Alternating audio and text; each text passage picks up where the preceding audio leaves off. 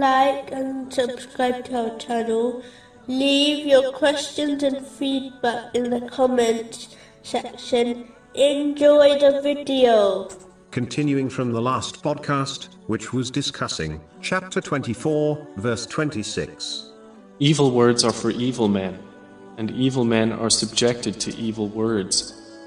And good words are for good men, and good men are an object of good words. Those good people are declared innocent of what the slanderers say.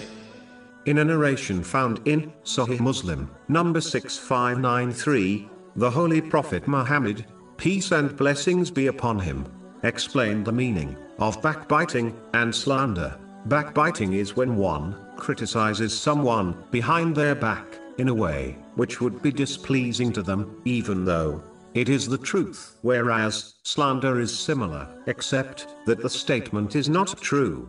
These sins mainly involves speech, but can include other things, such as using hand signals. It is a major sin, and has been compared to eating the flesh of a dead corpse in the Holy Quran, chapter 49, verse 12. It is important to understand this sin is worse than most of the sins which are between a person and Allah the Exalted. This is because the sins between a person and Allah the Exalted will be forgiven by Him if the sinner sincerely repents. But Allah the Exalted will not forgive a backbiter until their victim forgives them. If they do not, then on Judgment Day, the good deeds of the backbiter will be given to the victim as compensation.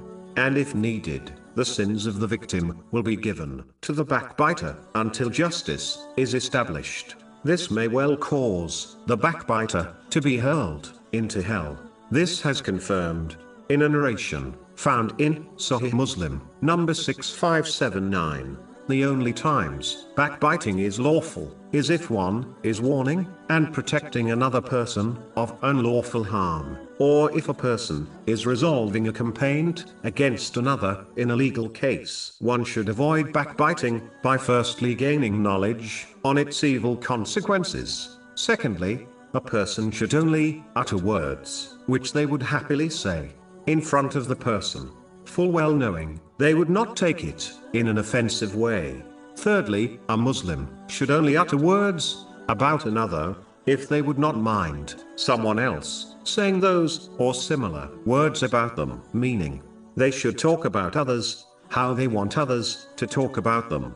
Finally, a Muslim should concentrate on fixing their own faults, and when done sincerely, it will prevent them from backbiting and slandering.